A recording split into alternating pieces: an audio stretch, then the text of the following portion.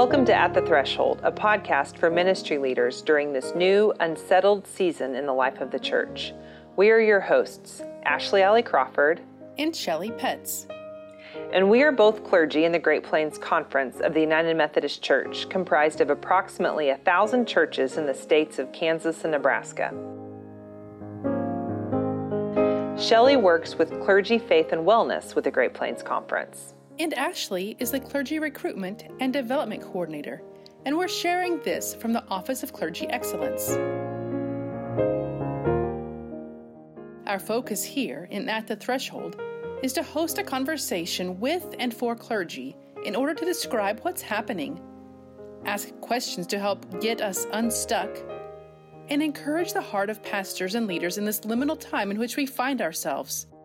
Liminal may be a new word, but a new season calls for a new word.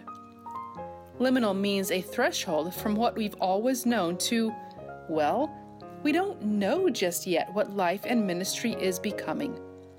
Our goal here is to find a little light at the threshold.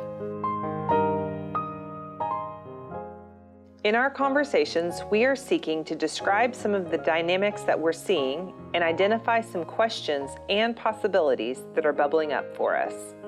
Ultimately, we hope you leave today with your heart encouraged in some way. Each time we gather, it's our hope that you'll glean one or two things to think about, act upon, or pray through.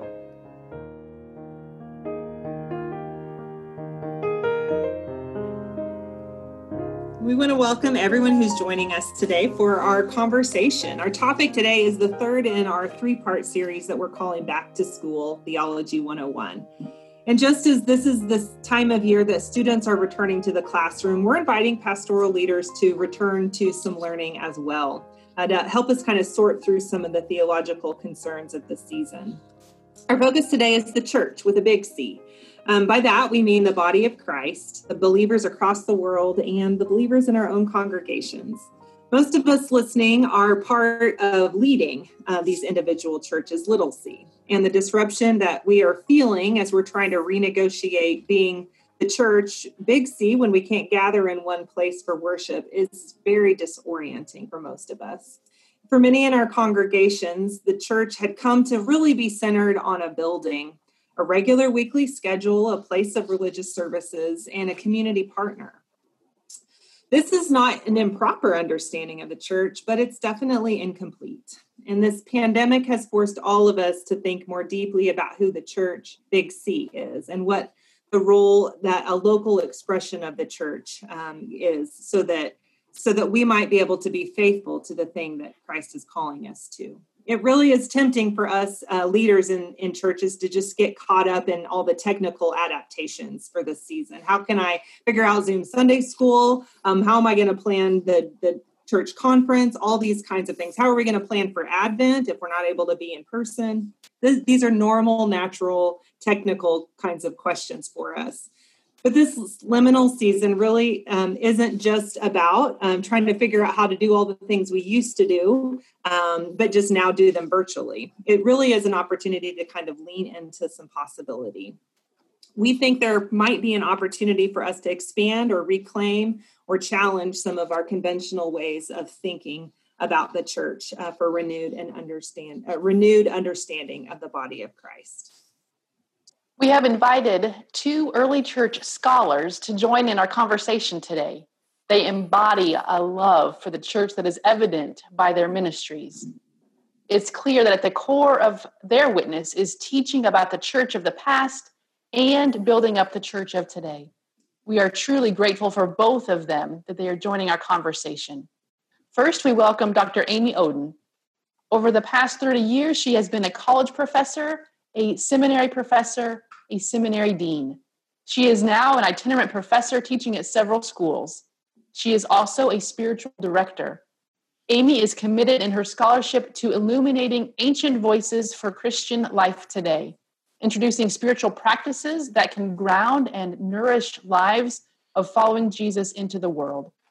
Her most recent book is Right Here, Right Now, The Practice of Christian Mindfulness. Dr. Oden, we welcome you today. Thanks. It's a privilege to be here.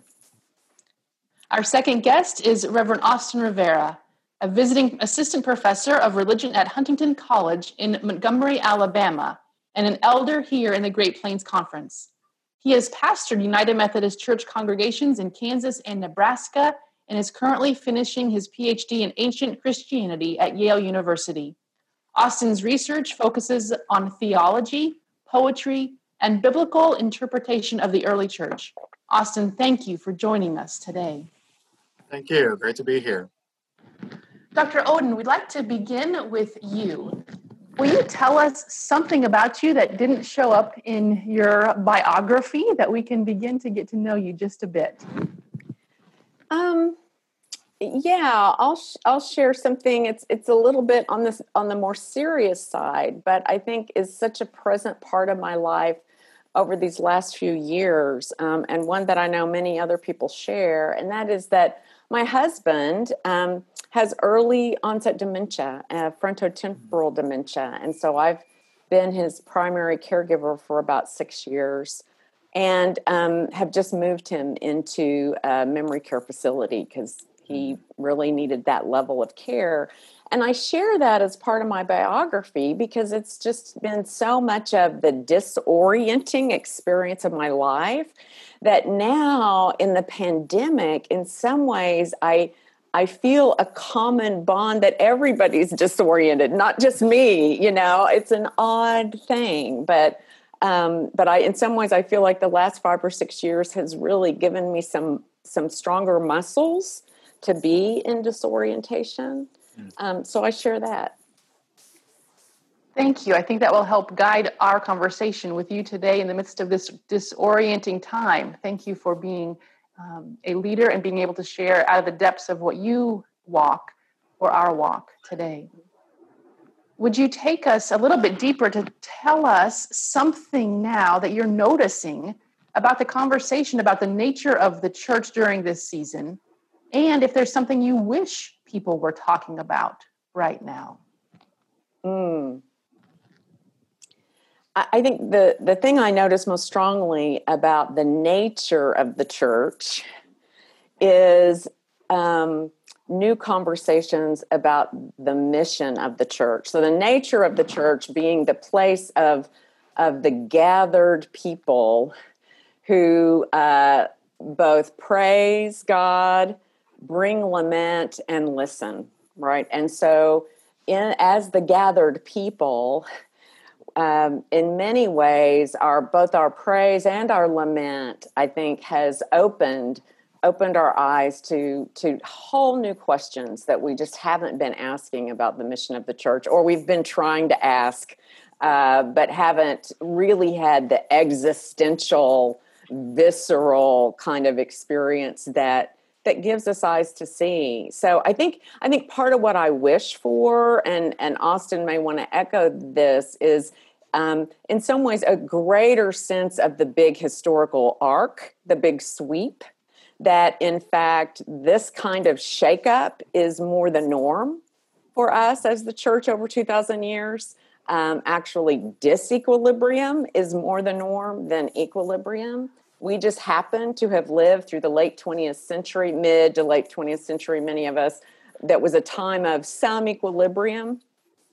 So I wish that as we are asking new questions and facing our own disorientation, we could see the continuity of that with, going all the way back to the children of Israel in the wilderness, disoriented, and all the way through church history. We can, like Austin, we can nerd out later on all those examples, but that's what I wish we were maybe more aware of. I think it would give us more courage and more confidence that God is doing something here. Thank you so much for inviting us into what we can explore together today.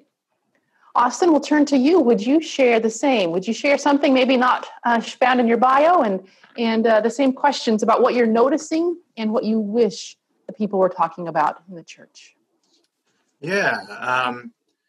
I think one thing that I am a big fan of science fiction and fantasy. Television shows, video games, books, of course. That's always been a part of my life since I was a child. And I think that it is something that has served me well in this moment. Not just because, you're stuck in your house, so you read a book, right? But that kind of literature and storytelling helps us to imagine a world that is different than the one we live in.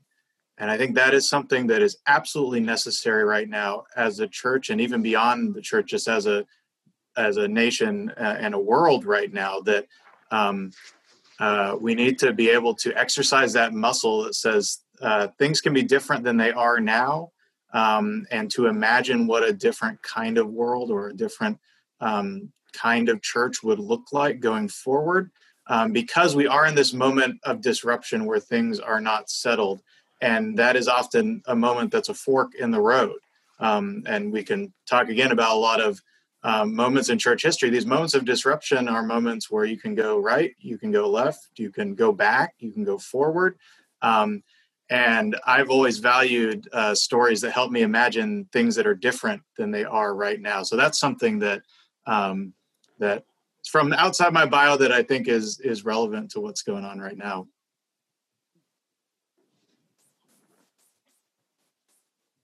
And then the second question piece of that there was, what am I thinking about? What are you noticing? Yeah, what are you noticing Yeah. about the conversations about the nature of the church? What's around you? What are you noticing from your perspective? And what do you wish the conversations could be? Yeah. I think one thing I've noticed with a lot of people in the church, in leadership in the church, but also just your average layperson, is that this moment of disruption has really allowed us to notice some things that were there all along, but we could sort of muddle through and not think about. So this summer I taught a course of study here in Alabama, and going through some of these same issues with folks who were, pastoring in the midst of it. Many of them, as we were reflecting on theological issues and historical stuff, had reflections on things like, oh, wow, these struggles we've been having, for example, on what on earth do we do with communion when we can't meet together? They realized as we were discussing this as a class, wow, this is revealing stuff that was there all the time that we never actually talked about as a congregation.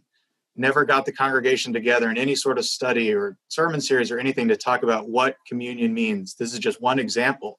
And so I think this moment, as painful and as stressful and as anxiety-inducing as it is, can also be an opportunity for us to see things that have maybe been there all along. And because we're at this moment of disruption, to maybe actually do something that will set a foundation for those things to be better going on in the future. And I think that's another way that as we think about all the anxiety that comes from all the new decisions that we have to make and new work that we have on top of everything else, and the comfortable work that we knew how to do that we can no longer do, that having some sense of hope, that this is a moment that's revealing things, that's giving us an opportunity to do things that we might not have otherwise without the disruption. I think that can be an encouraging thing in this moment. Good. Thank you so much. It's great to start to get in. So I want to dive into something that both of you have sort of alluded to a little bit. This is not the world's and the church's first time experiencing disruption, even pandemic, health crisis, et cetera. And so I'm just curious, Amy, would you start us out and maybe just a look at look backward into the way the church has navigated these sorts of things before? Yeah, sure. I mean, a lot of the ways we've navigated major crises, often natural disasters, but certainly plagues and the fallout from wars, for example, refugees at the borders, that kind of thing, are as contextual, right? Each incident has its own concrete details. I want to share a couple that come to mind. So one is in Alexandria in Africa in the early 3rd century, early 200s, there's a plague and many people are dying and it's contagious and nobody wants to go in and remove the dead bodies. When we had the recent Ebola crisis in Sierra Leone, Liberia, I thought of this early African experience of the church. And of course, Christianity is illegal, even criminalized. And yet Christians decide that one of their calls of discipleship is hospitality, is welcoming the stranger. And in this case, the ill and even the dead are strangers. This was a whole new concept for me, welcoming the dead. And Christians go in to remove bodies and bury them, bodies of people who've died in the plague. And the other folks around them in Alexandria, the non-Christian world, is kind of very impressed and a little bit shocked and ask the Christians, why are you doing this? And they say, because each human bears the image of God. And so we're not doing it for that person, but we're doing it for God whose image that person bears. And that's what welcome is about, is welcoming that image of God, or we might say the Christ, right, that we meet even in a dead person. And that, that witness is so radical in that moment, that it sparks a conversation, with other folks outside of the church. Now, that being said, they weren't just reckless in this. They had conversations about who would do this and how they would do it. But I think that's one example of a theological and sort of ethical, practical framework for being in relationship during a time, rather than just the framework of disease or the framework of fear. The other really one we all may know that comes to mind is in the 14th century and the plague, the Great Plague that comes through Europe and through the British Isles. And you may know the writings of Julian of Norwich that comes out of that time as well. And how important the church's proclamation of God's love is in a time of disruption and disorientation, because the temptation for the church in that time is to read it as punishment, to read it as God's displeasure. We're being punished. Who sinned? And let's figure out who to blame. And so a lot of energy goes into blaming. Do we blame the government? Do we blame the Jews? Do we blame, right? Blaming and feeling guilty, feeling sinful, and it sparks a whole range of what I call spiritual terrorism, right, within the church, of sort of using that moment, exploiting the fear to get people sort of spiritually anxious and afraid of God. And so in the midst of that, Julian speaks, others speak, to come back to this incredible claim of the sovereignty, that God's sovereignty is God's sovereign love. Love is sovereign, right? Nothing can shake God from that foundation of love. So that's the good news of Jesus Christ. So that proclamation is probably more important even during a time of crisis than during a time of stasis. So there's a couple moments that come to mind. Yeah, that's beautiful. Thank you. That's great. Austin, what comes to mind for you? Yeah, some similar things. As we're talking about this, I remember one of the moments earlier this year that really struck me. This must have been sometime in March, I think. I saw that the Church of the Holy Sepulchre in Jerusalem was being closed for the first time since the Black Death in the 1340s. And in one sense, that's a terrifying thought, to be living in those kinds of times. But it also reminded me, we as the church know what to do in a certain sense. There are lots of institutions in the world today that have no idea what to do when this happens.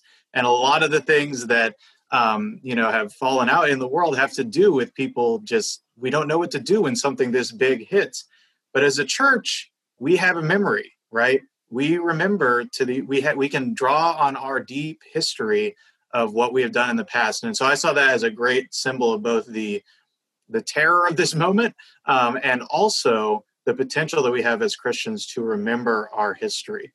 And as Amy mentioned. In the early church, in the period of the later Roman Empire, these sorts of major outbreaks of disease were fairly common.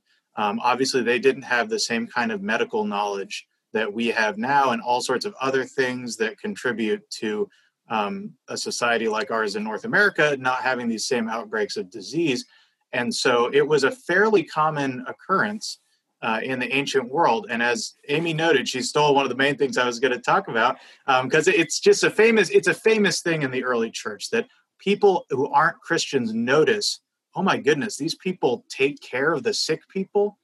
They bury these people who have no relation to them at all just because they have been commanded to love their neighbor and to treat everyone as though they bear the image of God.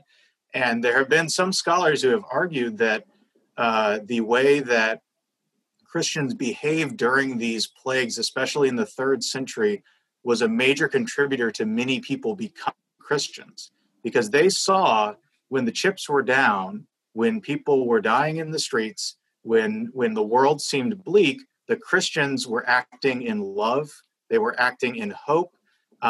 They were not reckless, but they didn't have the same kind of fear of death that other people had. This is something that people often note in the early church. The Christians were willing to go in and care for these people who were sick, even putting themselves at risk of being sick there. So this was something in the early church that the rest of the world noticed, how the Christians behaved during these times of plague. And they noticed that it was different because everything that the Christians did was motivated by love. In my scholarship, one of the people that I really focus on, that I'm writing my dissertation on right now, is a man named Ephraim the Syrian, or Ephraim of Nisibis. He lived in what's now like Turkey and Syria, that area. And he was, on the one hand, a great teacher, an incredible poet of the early church, one of the great poets of the early church. He lived through a lot of stuff in his life, though. The city that he lived in was a city that was right on the border between the Roman Empire and the Persian Empire. He was subject to suffering from war as a result of that. The city was oftentimes under siege, one side or the other. And towards the end of his life, when he was an older man, he had to leave the city because the Persians had conquered it and they forced all the Christians to leave. But the way his life ended is what's relevant in particular for this story. So here's a man who's suffered a lot in his life, who would be perfectly entitled to say, I'm going to retire and write poetry and please don't bother me anymore. I've already had to leave my home city where I've lived my whole life. But the way that he died was caring for the sick in a time of plague. And that is something that was seen as sort of a major calling of the church. This is one of the things that we do as Christians. Now, today's world is different than the world of the ancient world. We have these massive infrastructures of medical care. If your church was like, we have all decided we are going to just care for the sick, the hospital would say, you can't come in here now. You're not allowed in. So we have a different system than they do, but that same ethos, I think, can be something that inspires us today, that this is one of the marks of Christianity, is this compassion, in particular in times when people are getting sick as they are today. So that's the stuff that jumps out to me just immediately from the early church.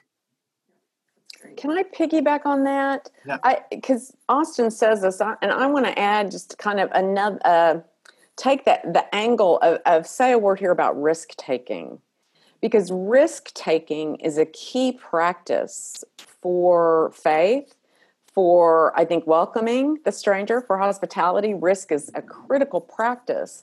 That doesn't mean recklessness, but it does mean if we're not experiencing disruption, if we're not risking in ways that are causing change, transformation within us, then probably we're just doing some good stuff, but we may not be in the work of the gospel.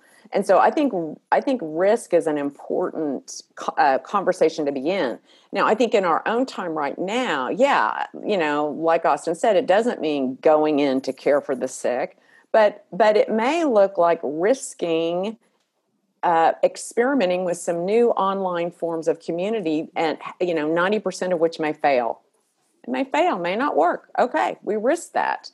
But that risk taking is one of our practices of hope, right? It's an exercise of the imagination, and it expresses confidence in who God is. And it's one of the ways we learn and we're transformed. So I think as leaders, one of the things we can do is invite people into risk taking that is deliberate, right? Again, not reckless, but is deliberate. Yeah, that's good. That's such a great reminder of being attentive to the guidance of the Holy Spirit and being able to take those risks that are that I think that are empowered by the Spirit. Amy, I have a question for you. I've told you this before, but I've got your book here, your most recent, right here, right now. And I was reading it. I had just started it right before the pandemic hit. And in my own season of disruption, I forgot everything, including how to breathe. I was so worried, thinking about the future, and I was like, I'm going to dig in. So truly, your book was sort of my guide to navigating the very early days of the pandemic. And I just wanted to give you an opportunity to tell us a little bit about that. What are you sharing in here that about Christian mindfulness that could be helpful to us in this season?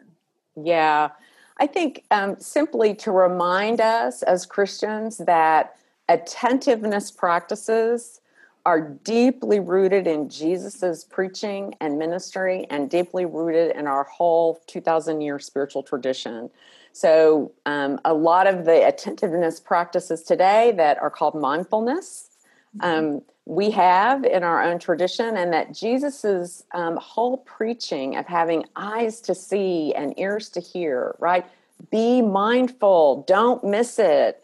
You know, the reign of God, it's right here in front of us. It's not somewhere off on a cloud. God's doing something where you are, not once you get to be a good Christian or once your church gets its act together. No, right now, where we are. So open your eyes, open your ears, learn to be attentive and mindful of God's life in which we are participating. So that proclamation that is so central to the Christian life, and still so radical. I think we still don't grasp how radical it is to make the claim that God of the solar systems we haven't even discovered yet is at work right here, right? That's just mind-blowing. But that claim, I think, is one deeply needed at this moment, right? Because we're in these cycles of political reactivity, right? Where each side escalate, where we're told you have to pick a side and you have to be right.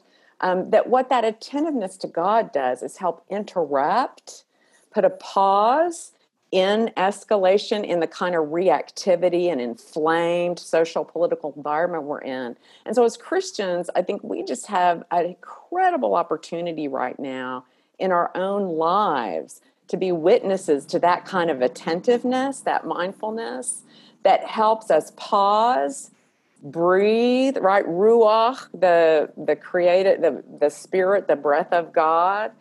Breathe in a moment and pause and look for what God is doing instead of our own righteousness.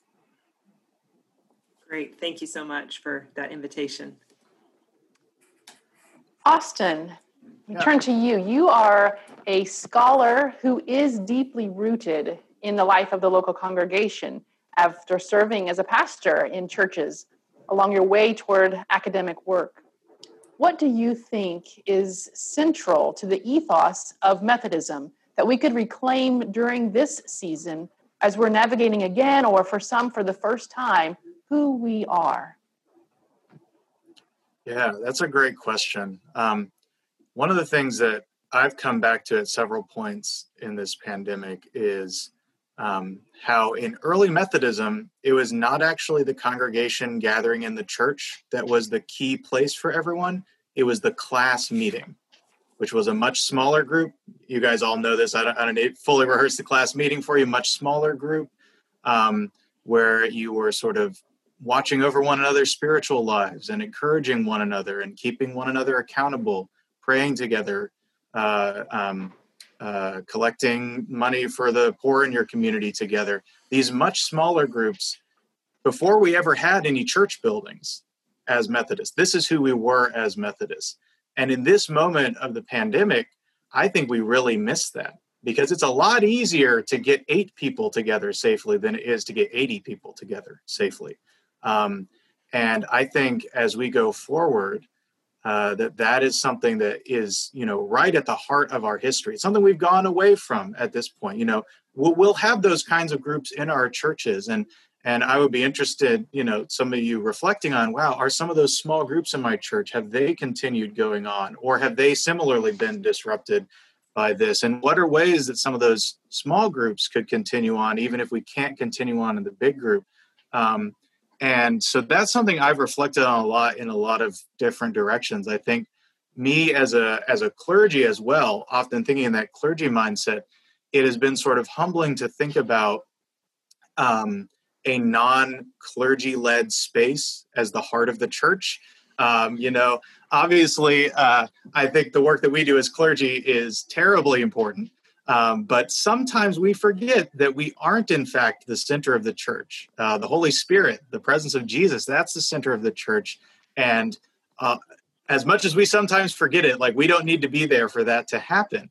And I think there are practices within our Methodist history at the heart of who we are that in some ways would be easier to continue in this time when we, on the other hand, have found it all the crazy logistical challenges of trying to recreate the big meeting in the church building in some form. And there's some ways you can do it with some success, but we've forgotten that, wow, there are other ways of being the church, that core, experiencing the presence of the Spirit with other people, watching over one another in love, helping to guide one another on our spiritual journey, that actually happen better in smaller groups.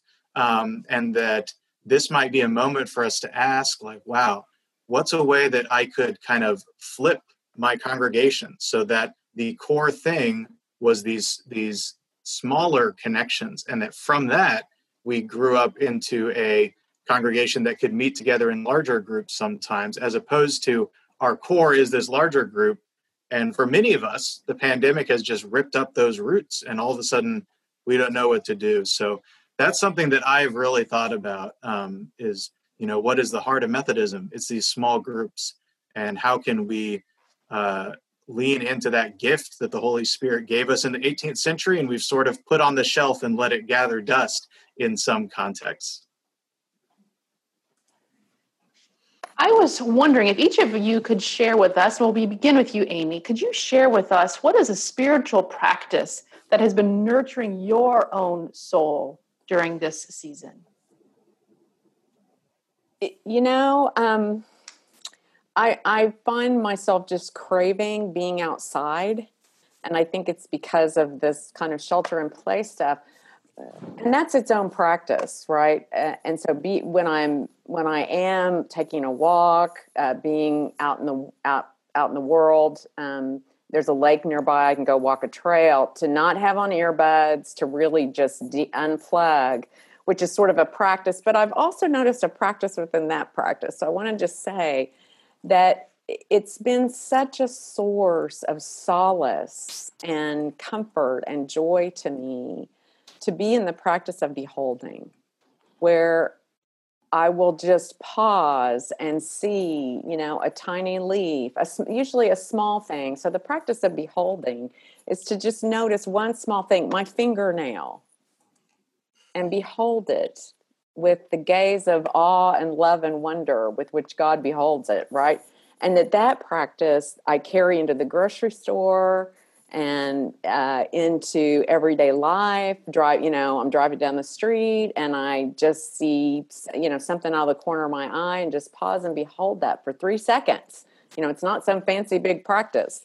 But over time, what I'm finding is, in the midst of pandemic with anxiety and just a very simple, in some ways, mindfulness practice of beholding really calls me to see just the sacredness of all things. That's really helpful to me, and it harkens back to what you talked about, even of Julian in Norwich. She did a lot of that beholding, and what we can learn from those who have gone from before us into the now is So helpful. And so thank you for helping me consider that beholding for the now. Austin, we turn to you. Yeah. I think one of the things that has been sort of newly important, it was a practice that I was doing before, but has been newly important in the pandemic, is my wife and I praying together out of the Book of Common Prayer every night before we go to bed. The service of Compline, which is a service that's for the night at the end of the day. And that is something we've been sort of doing before. Something that we wanted to do once we got married was establish this practice. But one of the prayers that you pray in that is for all those who are sick and are, all those who watch and weep this night is how it begins. And just like, man, when we were praying that in March, when this was all starting, that prayer would hit you in the face every day. And it has continued to, as we've been praying that. So that is something that we've been doing before, but just took on a whole different significance. And also just a sense of like, it feels weird, right? Like, I'm a preacher. I should have the right sense that every time is a time to pray, but like, this feels like a time we need to be praying. And to have something that you've been doing before that you all of a sudden realize has a deeper resonance, and that was made for this moment, even though you had been living it in previous moments. That's been a real source of inspiration and comfort. And I think it goes back to what I was saying earlier of like we as the church, we actually know what to do if we'll take a moment to remember who we are and where we've been in the past, that we actually know what to do in a weird, shocking circumstance like this. And so that's been a really concrete way that I've experienced that. Great. Thank you. Those are both really great examples. And so glad that you're calling those to mind for us here. Well, I want to give us a chance to kind of consider something that feels maybe a little more practical, or perhaps even a little bit more pressing for some of our folks at this point in time. I think I get the sense as I talk to some pastors that they're concerned about their people not worshiping again in person, not returning to that community. And I just want to invite each of you to kind of offer for us a word of encouragement or just a word of instruction, maybe some groundwork that people can kind of lay right now, even in this season, about the role that the local congregation may play in the future. Amy, would you start with us with that? Sure. I want to notice some of these dynamics, and so part of that anxiety for clergy is that we've really so tied discipleship to membership. And one of the things we're seeing now, I think, is the way discipleship is more and more permeable, right? It's that the sort of the boundaries of the congregation are becoming permeable through virtual experiences, through not being in the building.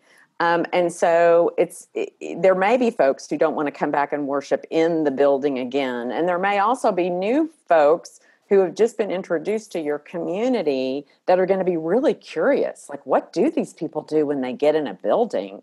Or the only, church services they remember were from their childhood. So I think to also remember that there's going to be, possibly some new interest. That being said, it is also a time, I think, where happily we are being forced to break down the boundary between Sunday and real life, right? There's Sunday in the church building, and then there's the rest of my life at work and school, and right? And so what happens online is now, even when we're worshiping together, we're doing a Zoom Bible study together, you see my cat on my chair, and you see my kid come in, and so real life is now integrating more deeply with religious practice. And this is an incredible opportunity, I think, for discipleship, for having that more deep integration of faith into everyday life.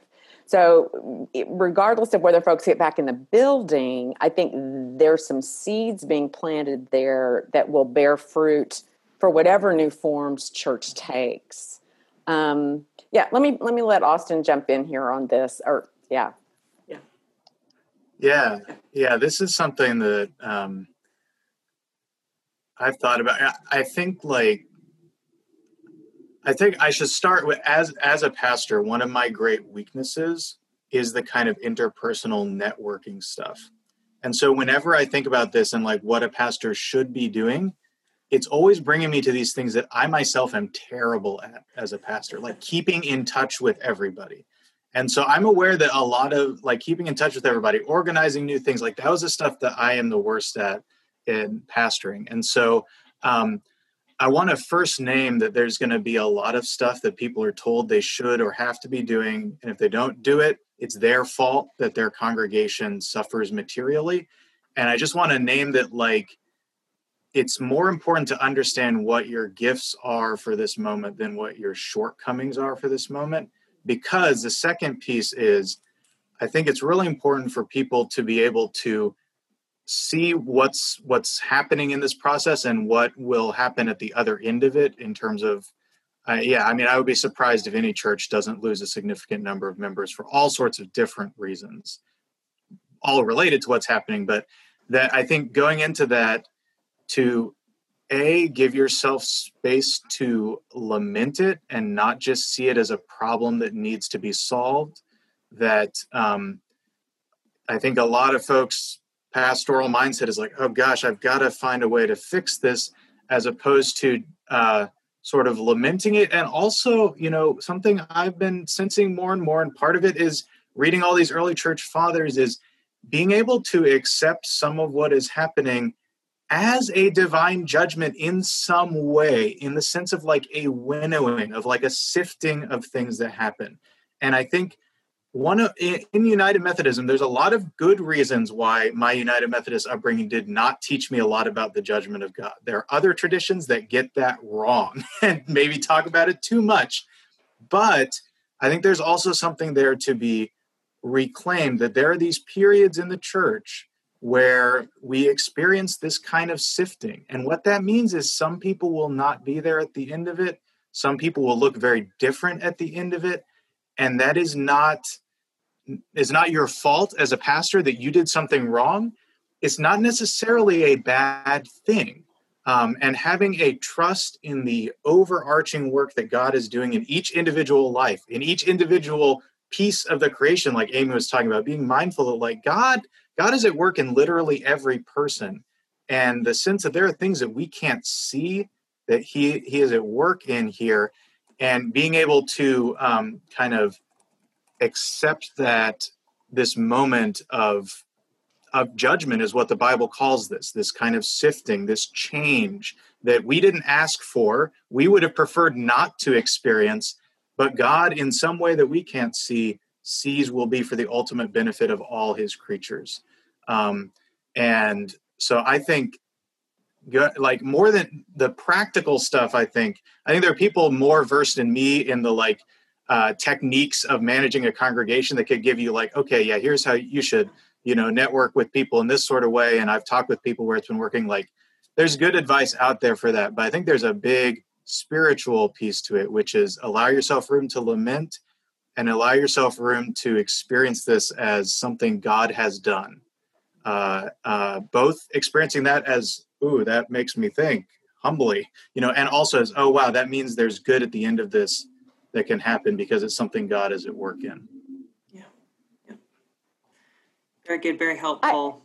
I'm going to add just another sort of practical suggestion, and that is, you can always invite folks to identify the sacred space in their home, or what is sacred about their experience at home, to begin to connect the dots that, God doesn't live in the church building. And so how do you experience God's presence in your home? Or what are some of the things in your house that you bring to mind your own discipleship and those concrete, objects and experiences, right? And so people can begin to cultivate that so that if and when people are back in the building, we don't go back to this bifurcated, God is on Sunday and the rest of my real life is over here.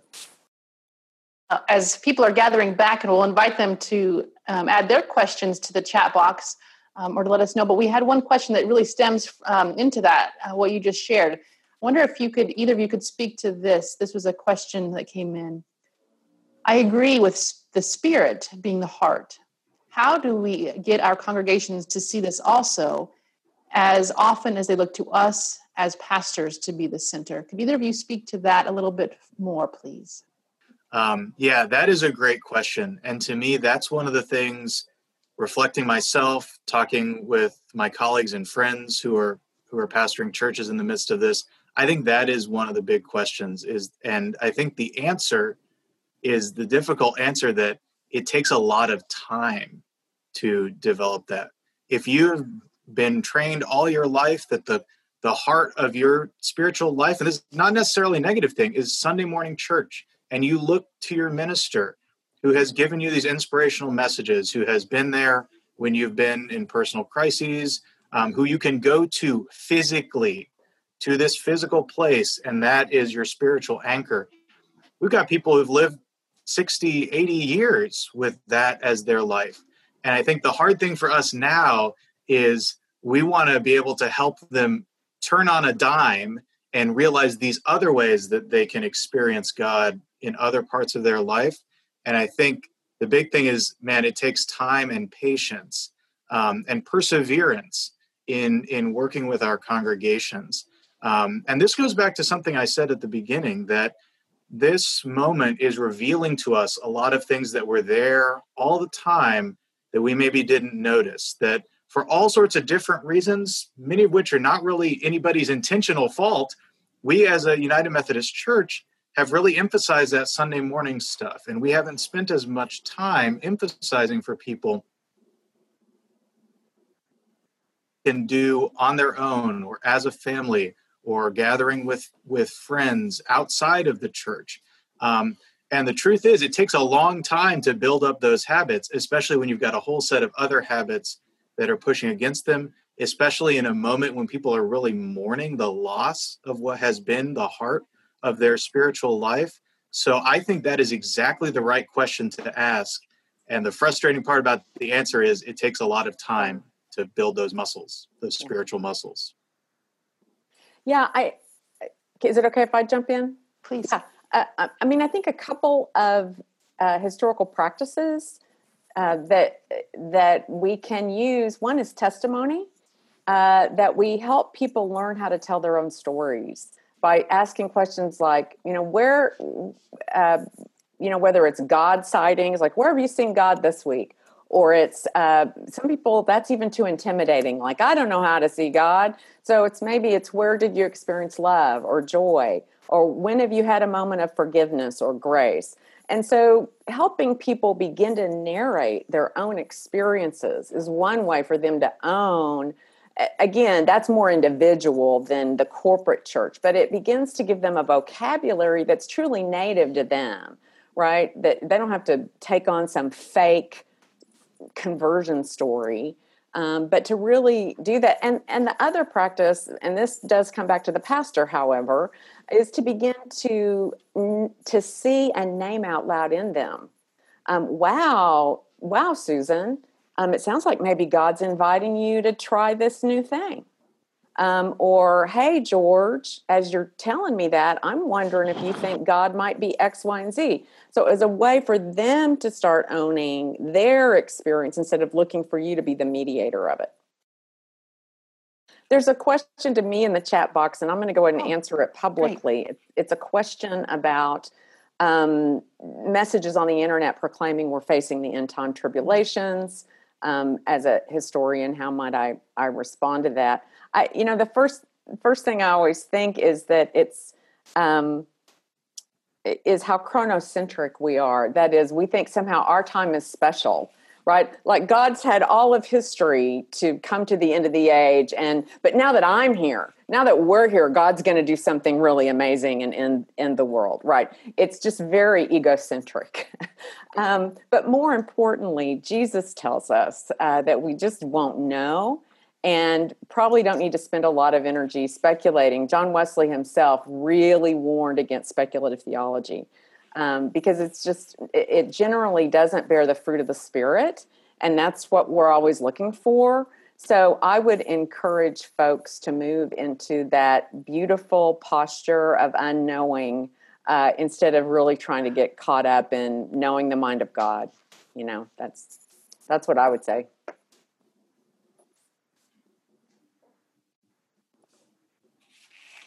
Austin, anything else you wanted to say that you didn't get to say yet? Yeah, I think, well, I'll definitely second what Amy said. The Bible does talk about, plagues and whatever at the end of the world, but it's happened a lot of times before, and they thought the same thing at that moment, and it didn't happen. So, maybe, but I wouldn't, I'm not a Methodist, so I don't gamble, but I wouldn't put money on it. I am a Methodist, so I don't gamble. So that's a good Methodist joke there for all of us. One thing I wanted to talk about just briefly that has been a part of conversations I've had with people during this time is reclaiming our sense that the true church is not an institution that exists now, but is a future thing. This is, we're getting into theology proper here, right? It's something that I think is easy to lose sight of when the institution here and now is going through all sorts of shocks. And this is a conversation I was having with people before the pandemic because of everything that's going on in the United Methodist Church in particular. And I think this is another thing where we need to remember what we have always believed as Christians, which is like we're on a journey towards the heavenly Jerusalem, the true church, the actual church. We're moving towards it. We participate in it here and now through the Holy Spirit, through the love that we have for one another as brothers and sisters in Christ, through the sacrament of communion, through all sorts of things. We experience that church, but the actual church is yet to come. We're on the road towards it. And that to me is a message of great hope, especially as a pastor, when some days you can feel like the weight of the church continuing to exist in your town is on your shoulders. And of course, you're collapsing under that burden, right? That's not a burden any of us can bear. But remembering that the church is a work that God is doing and a work that is not yet complete. We are a work in process right now. And that was true before the pandemic when maybe everything seemed great. It's true now. It'll be true tomorrow. It'll be true 100 years from now, assuming the world doesn't end. It'll be true 100 years from now. It was true 500 years ago. We are all in process. We are on the way to the actual church. And that can give you some breathing space as a pastor to say, okay, we'll make it through this. It doesn't have to be perfect because it's not supposed to be perfect yet. And God will find a way to work through it. God is always bringing us closer and closer to that true church, which is a spiritual reality that's in the future for us. Oh, thank you. Both of you leave us oriented, these historians who leave us oriented towards the future. I love it. It's so helpful for us.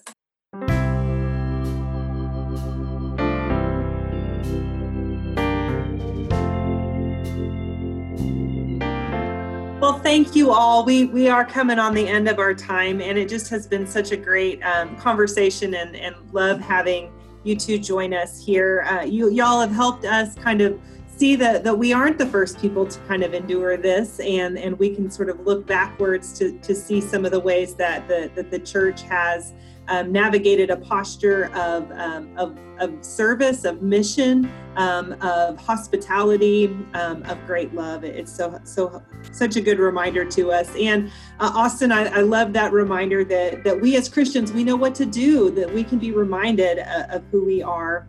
You've invited us to pay attention to the gifts in the moment, to attend in the things that God is doing here, and to invite our people into that same sort of practice of beholding where God is. Well, we want to say that we're going to be sharing a few resources on our episode page, and so there may be a few things that can help each of us as we can continue forward in these endeavors. Well, Shelley and I have been hosting these conversations every other week for the last 4.5 months, and we are going to take a little hiatus here. So we're going to take a couple weeks off, but we hope that everyone will be able to mark their calendars for our next conversation. On Thursday, October 29 at 10:30 a.m., we're going to welcome Dr. Leah Shade and Reverend Nancy Lambert. Nancy will be here to introduce our focus for Orders and Fellowship in January, and Dr. Shade will be she'll be our primary guest. She's the author of Preaching in the Purple Zone, Ministry in the Red-Blue Divide, and so she'll be here to help us think about her work helping pastors bridge the things that separate us. It'll be a very timely conversation as the next Tuesday brings a national election, so we hope that you will be able to join us for this conversation. You can register for the conversation and other ones and find more resources at our website, greatplainsumc.org/@-the-threshold.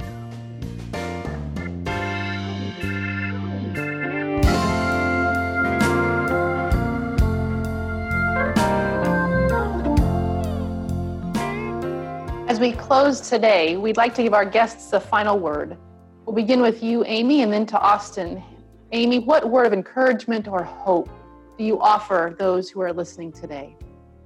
I've really been hearing Paul, that I am convinced that neither death nor life, nor angels, nor demons, nor things present, nor things to come, right, can separate us from the love of God in Christ Jesus. And that is really where our confidence lies. So I want pastors to know it's not all on you. It's you don't even have the power for it to all be on you, but that God's got this. And to you, Austin, thank you. Yeah, I think I'm going to close with something from the Joseph story in Genesis, where at the end of it, after all these crazy things have happened, they've sold their brother into slavery, famine, but then they've come back together. What they say is, God was in all this and we didn't realize it. I can't remember the exact verse, but that's basically what they say. When the brothers have all come back together, they're in Egypt, they've survived the famine. God was in all this and we didn't realize it. And so I think in the midst of everything that's going on in our world right now, it can feel like God is not in it, and that it's just a lot of chaos and a lot of hurt and fear. But we need to go forward with the hope that there will be a moment where we will be able to look back and we will say, wow, God was in all of that, even though we didn't see it at the moment.